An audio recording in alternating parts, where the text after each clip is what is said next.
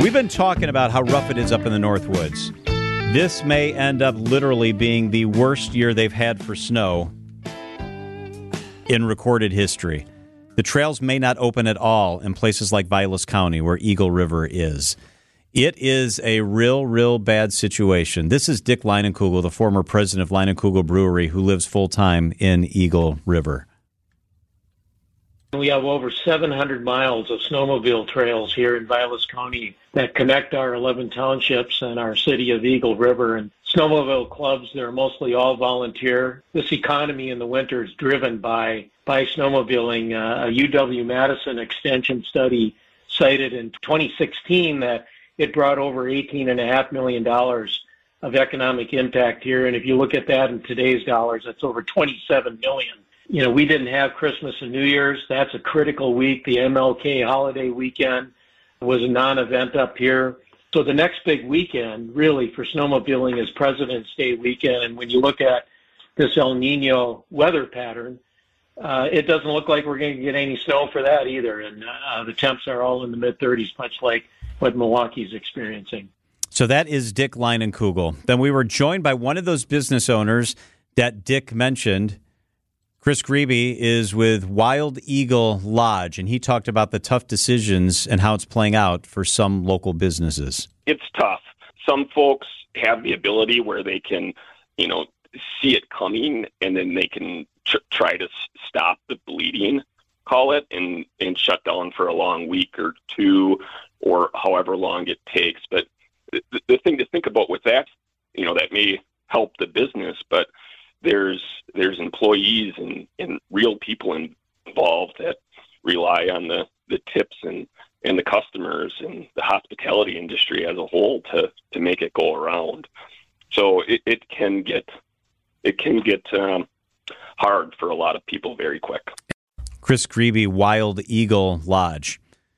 So here's what we need to do. We need to figure out if we can declare an emergency for those counties up there. Now, listen to me. Hear me out. Governor Scott Walker in 2012 declared a drought emergency for all 72 counties in the state of Wisconsin. Every county, he declared a drought emergency. And at the time, this is what he said about that. The lack of rainfall in the southern half of the state has hit hard in a crucial part of the growing season. Farm families are suffering under the stress and worry.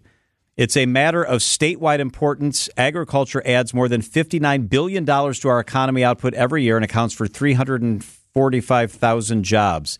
1 in every 10 Wisconsinite depends on agriculture for employment. It's a vital sector of our economy that we need to protect. And the governor declared a state of emergency. I think we all think of state of emergencies as a tornado wipes out a town. A flood knocks down bluffs and washes away houses on the Mississippi.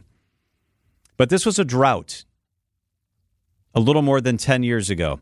And he talked about the vitality of agriculture to our economy. Well, in 2022, the last year figures were available.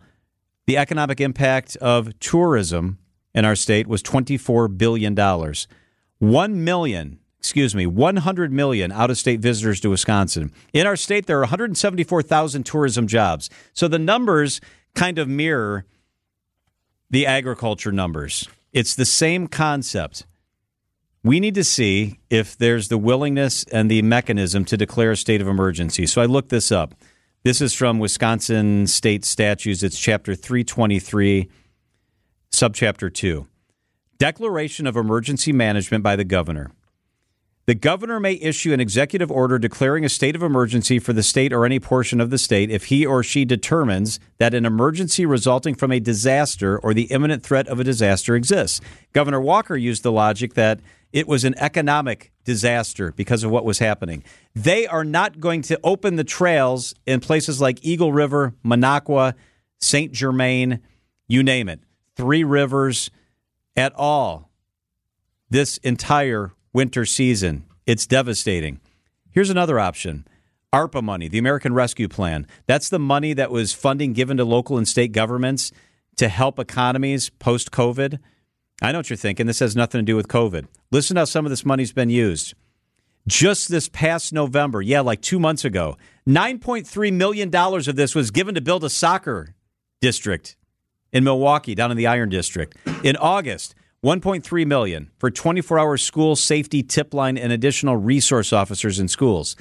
That's not COVID either, and we still have that money left over. Let's use some of it. I'll throw out one more. We have $7 billion in surplus, the largest in state history, literally. And we can't decide, and I say we, I don't get to decide. The guys in Madison and the gals in Madison can't decide how to use the surplus money. My first option would be give it back to all of us, but if it's just sitting there and we're not going to use it for anything else, don't spend it on crap. Maybe we use the surplus money to help the businesses up north. But I'd like to see our electeds talk about a state of emergency because of the drought. It's really interesting because you're right. You think of flooding, you think of a blizzard, right? State of emergency in Waukesha, the last blizzard we had, coincidentally. Yep. The drought was one I had forgotten about, but certainly had its impact on farming and multiple industries. This is so unpredictable what is happening in the northern part of our state. And these local businesses, these family-run businesses, are backs against the wall trying to figure out a way to get out of it and remain viable. Meanwhile, people are altering their plans, and you've urged, and I've urged, no, head up there. Do what you want to do. Do something a little different than what you intended. But you got to do anything you can to keep this place moving and afloat. Yeah, this is an emergency. If the governor declares a state of emergency, that allows a lot of things to happen. It allows no interest loans and grants for businesses that could use that to keep their doors open. It allows businesses to do things they would not be able to do. It frees up money that the state has to help good companies get through a really rough time. We need to take a look at this. We're going to have on tomorrow, Rob Swearingen is the state representative for Florence County, Vilas County, Oneida County. He's the Northwoods representative by and large. He's going to join us to talk through this. But I say we've got to reach out and see if we can have the governor at least look at the mechanism for declaring a state of emergency for those counties in the Northwoods. I reached out to the governor's office and have not heard back. But that's fine. I'm not going to let it go there. I'm going to continue to try to get in touch with the governor's office and his people. We will get an answer. Is this a good idea or is this a stupid idea? 855-616-1620. We are going to stay on that. And to your point, Greg, I've had a long scheduled weekend. Michelle and I have to go up to Eagle River this next weekend, leaving tomorrow to snowmobile. Well, there's no snowmobiling, but we're going.